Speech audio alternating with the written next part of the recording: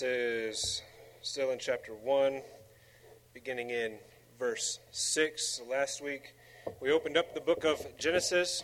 We talked about authorship and genre. We saw the creation of the cosmos overall, and then we saw the Holy Spirit begin to do the work of the Father on the earth. We saw the plurality of God presented in these verses. We saw the omnipresence of the Spirit on the earth. We saw the creative voice of God, the fact that God speaks and things come into existence, even the beginning of space and time, and that when God commands, his creation moves. And we will continue to see these things as we move through the creation story. Last week we got to the first day of creation, and today we continue after the first evening and morning. Before we jump into the text this morning, let's pray together. Lord, I want to thank you for everything you do. I want to thank you for condescending to us, both in Christ and as we sit here this morning. You dwell with us in the presence of your Holy Spirit. We don't deserve that. So we thank you for being here with us, for having communion with us, for fellowshipping with us, for teaching us. Lord, I ask you to guide us as we walk through your word. These verses here,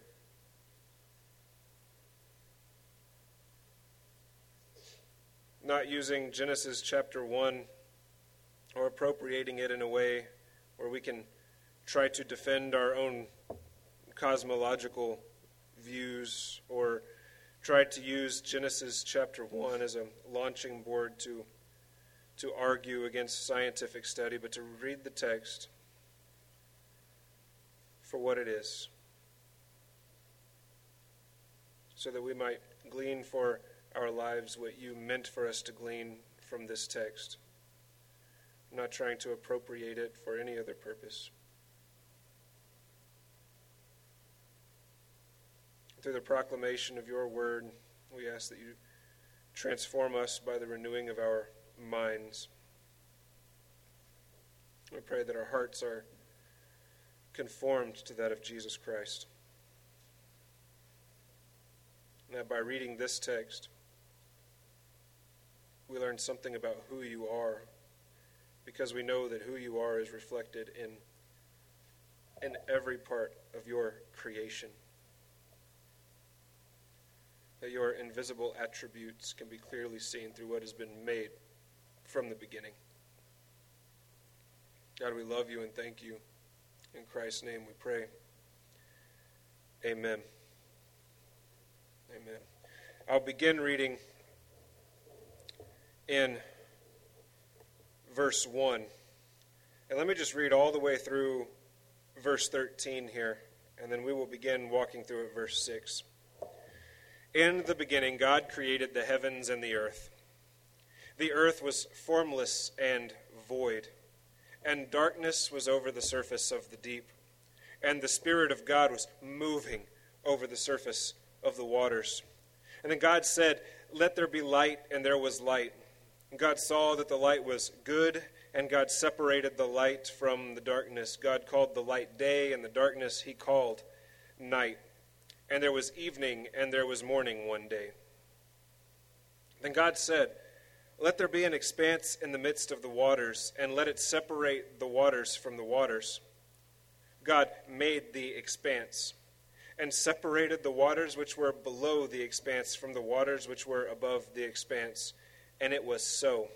He called the expanse heaven. And there was evening, and there was morning, a second day.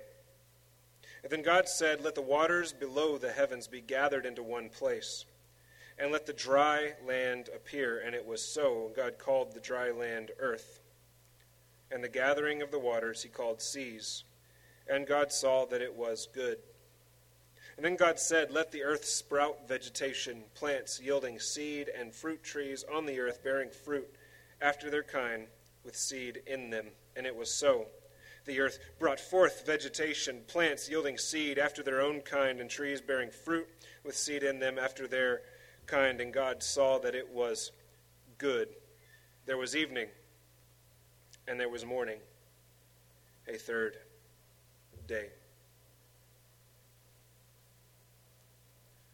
I notice here, just from the outset, God really loves to name the work of his hands. And I didn't mention this last week, right? God named evening and morning. When we got to the first day, he separated darkness from light. He called the light day. He called the darkness night. And there was evening and there was morning one day. He named it. And moving through the text to say, we see God performing a work of his hands, creating, commanding his creation. And at each juncture, he takes the time to name what he is doing. And when we get to the fact that Adam is created in the image of God, that mankind is created in the image of God and given the instruction, name the animals, I think there are some profound implications there, that humanity is to reflect God and his glory as the Imago Dei. Verse 6, then God said, let there be an expanse in the midst of the waters, and let it separate the waters from the waters. So last week we saw that this planet that God chose for himself, called the Earth, it was a water-type planet, must have had a thick atmosphere, and here God commands the waters through the presence of the Holy Spirit, which moves over the surface of all the waters, right through the omnipresence of his Spirit. God commands the waters. He commands the waters to separate from one another, leaving an expanse. And there is an expanse now between the waters above and the waters below. Like last week, we saw a certain vagueness in the text, which can be difficult to understand because we want minutia in creation. We want the text to be very clear about exactly what's going on. So our Western brains want to know how, right? How? God, give me every single detail, but Moses doesn't provide every single detail. He's not working with a 21st century American mind. His mind is very much Eastern. His mind is very much in 1445 BC. His mind is brilliant. Okay? Moses, adopted by the royal family in Egypt, was trained in the ancient Near East myths and in Egyptian mythology. It is no wonder why the style of the creation story here and of Genesis 1 through 11 reflect the ancient Near East myths. This is the style Moses was trained in. But as we move through the text today, we're going to see that Moses is doing something quite different from what the ancient Near East myths were doing, because the ancient Near East myths, they did try to explain exactly how everything came to be. How did humanity come to be? Why did humanity come to be? Well, the gods needed servants, and they needed people to praise them, to make them powerful, is what the ancient Near East texts would say. What Moses grew up learning. But that is not what Moses is doing here. What Moses is doing here is very countercultural. What Moses is doing here is, it's in the same style as ancient Near East myths, but he's doing kind of an opposite thing. And so I think Genesis 1 through 11 also fall into the category of satire, which makes me really happy as a partial philosopher, right? Because I know that the very first satire was created by the people of God in response to what was being taught in the day. And when we gather together on Sunday mornings, especially walking through the book of Genesis, I think it's cool that we are basically renegades and revolutionaries and rebels, because we choose to walk through the book of Genesis, and we choose to walk through the Bible, which is inherently countercultural from the beginning, from the very first book. And we'll see more about what Moses is doing in light of the ancient Near East text and in light of his Egyptian education as we move through the text, not just today, but throughout the first 11 chapters of the book of Genesis. God said, "Let there be an expanse." We do not know, because the text is vague here, right? We do not know whether the whole thing was liquid water. There are some early believers, early Semitic peoples, who thought there was this firmament that was placed, and there was liquid water above and liquid water below. And the text doesn't tell us one way or the other what things were like. There are some Christians today who believe that it was liquid water above and liquid water below, and there was this firmament, this expanse, heaven, right in the middle of the two waters, and that it did not rain a single drop because that was impossible because of the firmament until Noah. But the text does not tell us one way or the other. Whether the waters that are above are equivalent to what we call clouds today, and that if the atmosphere met the liquid water of the earth and God took this moment and separated those, the text doesn't tell us one way or the other. It is vague, and as much as I want the text to be very exact on this, I want to answer the question, how? Give me the minutia of creation. The text does not do this. And I think Moses is very purposeful here. I think his purpose in writing Genesis chapters 1 through 11, particularly here, Genesis chapter 1, the creation account, I think his purpose in writing it is very different often than our purpose of reading it is, because we read to find out the how. How did God create the world? Let's go to Genesis 1. Let's see the how. But I think here Moses is answering the question, why? And I think he's answering the question about who, because there is some confusion in his day, and I think there's a lot of confusion in our day as well. So Moses is clear. God said, "Let there be an expanse." Now, verse 6 here differs from what we read previously, because when God said, "Let there be light," the text just says there was light. It doesn't tell us how there was light, whether it's being revealed from the cosmos or whether it's being created right there on planet Earth. The text doesn't tell us, but the text does tell us some of the detail here concerning the expanse. Because in verse 7, he says, God made the expanse. This expanse was something that wasn't there before. The waters above and the waters below, they met together. There was no expanse. And so we know that God made this expanse. And he separated the waters which are below from the waters which are above the expanse. And it was so. So God created here on the earth an expanse, which is interesting language to me. God made this because the expanse is actually a void, right? He's separating two things out so that there's nothing there. There's a vacuum there now. But he made that vacuum. He created that vacuum where there was no vacuum before. Space where there was not space before. And the waters above were separated from the waters below. And God called the expanse heaven. Here we see God's character at play, right? Not only does he observe his work at the end of each day, and like we're going to see today, right in the middle of the day, and call it good, recognize it as good, but he takes the time to name the work of his hands. And here he takes the time to name something which seems as insignificant to us as empty space, right? God takes the time to name that.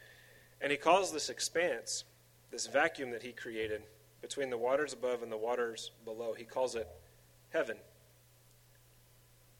The Hebrew word for heaven here is shemayim, and heaven could be the sky, it could be the cosmos, or it could be what from our perception is the dwelling place of God. Those are the three ways this word heaven is used in Hebrew literature in the Old Testament. But God called the expanse heaven. And again, this term is inexact because it could be one of three things, right? It could be what we call the sky.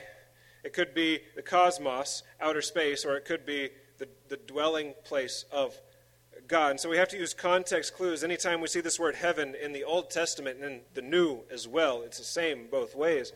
We have to use context clues to figure out what exactly is being referred to. Well, here, the thing being referred to is this expanse between the waters on the earth. So it is not the dwelling place of God, as we think from our perception. It is not outer space, as we would think from our perception. And so in this case, this is the sky. And some English translations may say sky. And that would not be a mistranslation. That would be accurate. And there was evening, and there was morning, a second day. You look carefully at the Hebrew text and the language being used there, just like we saw last week, that what we call the first day of creation didn't have a definite article attached to it. This day also does not have a definite article attached to it. So to read the text is, there's evening and morning one day, and there was evening and morning a second day, or another day. That is the correct way to read this text. Remember, Moses' purpose here is not to give us the minutia of creation. His purpose here in this text is not to say these are 6 literal consecutive days. I believe they are, right? But that's not Moses' purpose here. No, he's doing something different. And to notice that this is one day, a second day, a third day, a fourth day, a fifth day is going to become very important when we get to day numbers 6 and 7, because both of those days have a definite article attached to them, such that they should read the 6th day and the 7th day. So we should be very careful not to use Genesis 1 for a purpose that it was not written to achieve, right? Now, if we want to think about the chronology of creation and whether or not the 6 days of creation were literal 24-hour consecutive periods of time, we don't go to Genesis 1. And if we want to know what Moses thought about this, we can find the answer in Mosaic literature, particularly Exodus chapter 20, verse 11, in the 10 Commandments, right? Where Moses is telling people, take a Sabbath rest. Here's why you take a Sabbath rest. Because in 6 days, God created the heavens and the earth and the waters and the land and every manner of life that teems within those things. And so we still don't know necessarily about the cosmos, even though the cosmos could be in view, but we know for sure on earth, because of other Mosaic literature, that when Moses is writing here, Moses is making the assumption that from the sky to the water to the land, to the birds, to the sea creatures, to the beasts and slithering things and crawling things and people on the earth, all of those things happened within the confines of 6 days. In 6 days, God did this work. But we don't receive that information from Genesis chapter 1. And we want to read Genesis chapter 1 for what it is and for the purpose it was intended by Moses, because Moses, he's educated, right? And he uses this language very intentionally. One day, a second day. And we'll see what that purpose is as we move through the rest of this chapter in the coming weeks. Verse 9, then God said, let the waters below the heavens, the sky, be gathered into one place, and let dry land appear. Let the waters below the heavens be gathered into one place, and let dry land appear. Again, we see that God has created this landmass called the earth. And now he is commanding the elements of the earth to move and to shift. He is forming the earth that was formerly void. And he commands the waters that are below the sky, this expanse, to gather into one place. And he commands dry land to appear up from under the vast ocean of the earth. And it was so. The elements of the earth obey God. God commands and creation obeys. Otherwise, inanimate matter obeys and it moves and it shifts according to the command of God.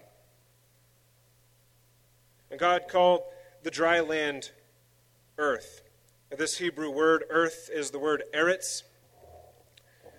And eretz simply means mass of land, dirt. It could refer to the boundaries of a nation. It can refer to someone's property. It can refer to the earth as a whole, what we call planet Earth. But this word in the Hebrew language is not a proper name. It refers to a designated piece of land, a designated piece of dirt. And God calls the dry land earth. Again, naming his creation, the work of his hands. And the gathering of the waters he called seas. Again, naming his creation, naming the work of his hands. And God saw that it was good. Again, observing his creation, the work of his hands, recognizing it as good, glorying in the work of his hands, enjoying the work of his hands. And not only does he enjoy the pure work of his hands, but when we read the next verse, we see he enjoys quite literally, the fruit of his labor. Then God said, "Let the earth sprout vegetation. Plants yielding seed and fruit trees on the earth bearing fruit after their kind with seed in them." And it was so. And notice this. God is creating something else that is new. So he created the expanse. And now he is creating life. Plant life, but life. He commands the dirt of the earth, right? The landmass. He says, "You, landmass, bring forth vegetation." And the earth, the landmass, obeys God. It was so. But look at this wording here. Again, this is more inexact than I would like it to be because I'm 21st century Western American. My brain wants to know the minutia of these things. But Moses is vague, and I think he is vague on purpose. It's not his point to tell us exactly how here in Genesis 1. But we see something about the plants and the trees. The plants yield seed.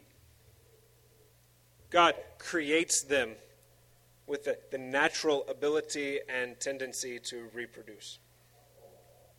They yield seed. And fruit trees on the earth bearing fruit after their kind with seed in them. Again, the ability to reproduce.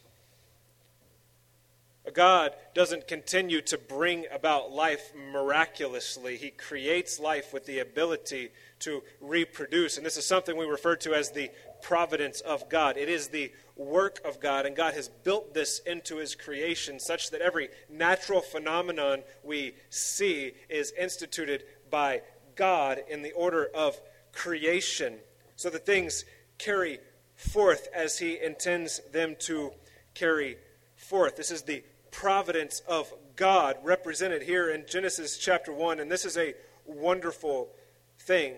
Let me ask you something, brothers and sisters. How many times have you prayed for God to change the circumstances of your life?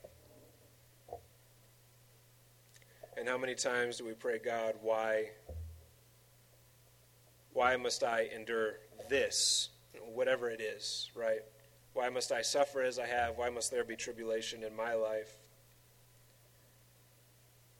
God, why don't you just change things? And the answer should be plain from the beginning, at least from a theological standpoint. I'm not talking about our feelings, because sometimes our feelings get the best of us, right? God, why? No matter what our theology is, okay? Because the flesh is weak. But theologically speaking, the answer is here, and it's so clear, and the answer is God's providence. And if God created the world to operate a certain way, God would deny his plan for creation. He would deny his order of doing things. He would effectively deny himself if he were to just change it, right? And this is why theologies like the health and wealth gospel, the prosperity gospel are so dangerous in our time. This is why Roman Catholicism, the theology there, especially when it comes to the soteriological view that we must work for our salvation, right? That's why it's so dangerous in our time. Because God has put certain systems in place. And if we're health and wealth people, we think that giving of our finances or praying enough is going to change the order of things that God has put in place. We say, God, if you would just rip open the heavens and like show your face through the clouds or whatever, and just reveal your miraculous wrath against all the people who don't believe in you. And God, if you're real, like you better show up now. But that would completely go against the providence of God. Now, God does do what we would call miraculous things that maybe we can't explain. A virgin birth, Jesus Christ, right? But he doesn't, I think, break the laws of physics that he has put in place to do that. I think he uses the laws that he has put in place. I think he uses the natural order of things. When Jesus came through Mary, he probably looked like her, right? Probably. I don't know for sure. I didn't see him. Okay. So say probably. I also don't really know what Mary looked like. I wouldn't recognize her in a crowd. But if we consider the providence of God, and we know why sometimes God doesn't answer our mystic prayers for some miracle to happen in the way we want him to, right? Why Christians don't suddenly get rich when they become Christians, we know, is because of the providence of God. God doesn't operate that way. He hasn't operated that way from the beginning. He put a system in place, and he does not deny himself. And I am glad, because that means he is trustworthy and consistent from day to day. We don't have to worry about God changing, and suddenly the elect people of God become the unelect people of God. We don't have to worry about that, right? Because of the providence of God, the doctrine of his providence, which is wonderful. It is beautiful. But notice this too. These vegetables and these trees bearing fruit, they reproduced according to their kind by God's design, which means God is also a God of order. And providence and order together, that's a powerful combination, right? One, I think, necessitates the other. I also think they work together. God is a God of providence and of order. We don't have to worry about planting an apple tree and getting oranges. Wheat always produces wheat when the seeds are planted. They don't produce something else, something different, such that the world is chaotic.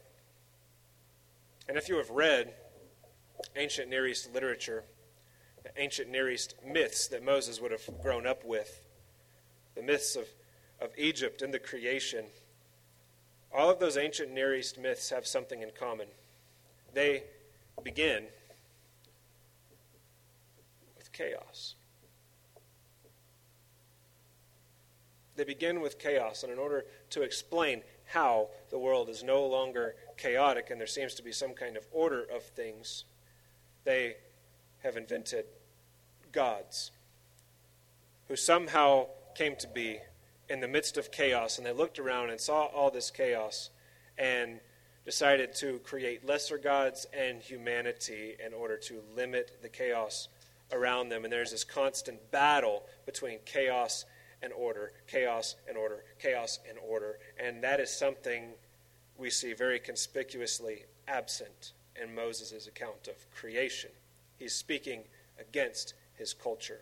He's satirizing the genre of the day, the popular genre. People would have picked this up and read it, even though he was writing it just to Israel. They're in the wilderness. I don't know who has the opportunity to just pick it up and read it. But if people heard, oh, there's another story out, we need to pick that up and read it. We need to pay attention. We need to listen. You wonder how everybody knew about the God of Israel by the time they got to Canaan? I think the story traveled because Moses wrote in a popular genre of the time. And they picked it up and started reading, and where's chaos? Where's Talmud? Where are these elements that are otherwise present in all the myths that we have read? Where is this? It's absent because Moses is combating falsehoods. He's using a popular genre of his day to say, hey, you got it wrong, and I'm going to tell you that you got it wrong. Let me tell you about the only true creator God. There was not chaos. There was nothing except for God. And when he spoke, things came to be, and he commanded his creation from the beginning. There was providence and there was order. Let me speak into your misunderstanding. I grew up with the same stories you did. Let me tell you how they're wrong. And let me tell you about the God who chose the Hebrew nation, delivered them from Egypt. Let me tell you about this God. So this is one of Moses' purpose, right? Satirizing the popular literature of the day to tell people truth and history. The earth indeed brought forth vegetation, plants yielding seed after their kind, and trees bearing fruit with seed in them after their kind. And God saw that it was good. And still today, that was a long time ago, right? But still today, I seem to see farmers and ranchers counting on the fact that what they plant is actually going to come out of the ground. And that their animals, when their animals have babies, they're going to look like their moms and dads and gain just as much weight so we can put them on the table later, right? And people count on that. People count on consistency and reality. And people count on the order that God provided at the beginning. And I'm glad he provided that order. Because still, in the world today, as chaotic as things might seem from our perspective, God is still sovereign. God still has all providence. And God is still a God of order. And there is no battle between order and chaos. God commands his creation. God orders history. God orders the steps of our lives. God prepares work for us to do beforehand. It is God who does this. And no one is in control other than God. So here we also see God's sovereignty. And God's sovereignty must be applied to all things, or he is not sovereign. And that includes salvation and the circumstances of our lives from day to day, and the suffering we go through, and our ability to have children, and our ability to parent well, and the friends that we have, and the people that we meet, and the interests we have and are involved in, and the things we feel like we have to do, and our passions and our spiritual gifts, all under the sovereignty of God. Natural disasters, the way that the earth revolves around the sun and rotates on its axis, the gravitational pull of the moon, the clouds in the sky, the cold and the breeze, the cultures of the earth and the kingdoms of the earth, all designed by God, placed by God for God's purpose under God's sovereignty. No ancient Near East myth is saying this about any god. But Moses is saying it about the one true Creator, God, who exists in plurality. Moses is speaking truth into a world of mythology. That's why I love Genesis chapter 1 so much here. It was so. God saw that it was good, again, observing his creation, the work of his hands, bringing order not from chaos, but bringing order from nothing other than himself, right? And he observes it and he recognizes it as good. So far in the order of creation, there is nothing that is not good. Here in Genesis chapter 1, God is observing all the work of his hands, and it is good, it is good, it is good. And there was evening and there was morning, a third day, the same inexact language that we saw on one day and another day or a second day, we see here with a third day. And again, I think Moses is being very intentional about this. And thus, we have the first half of creation week. We have made it to this evening and morning, a third day. And next week, we will see the next 3 days of creation. And we'll see the poetic structure of Genesis chapter 1. We'll see parallelisms. And we'll see again how Moses is speaking into the mythologies of his day by using what is a popular genre to satirize the types of stories that are being told and proclaim to the people, to the world, who the one true God is. And we are still proclaiming to the world who this one true God is. Amen? Amen.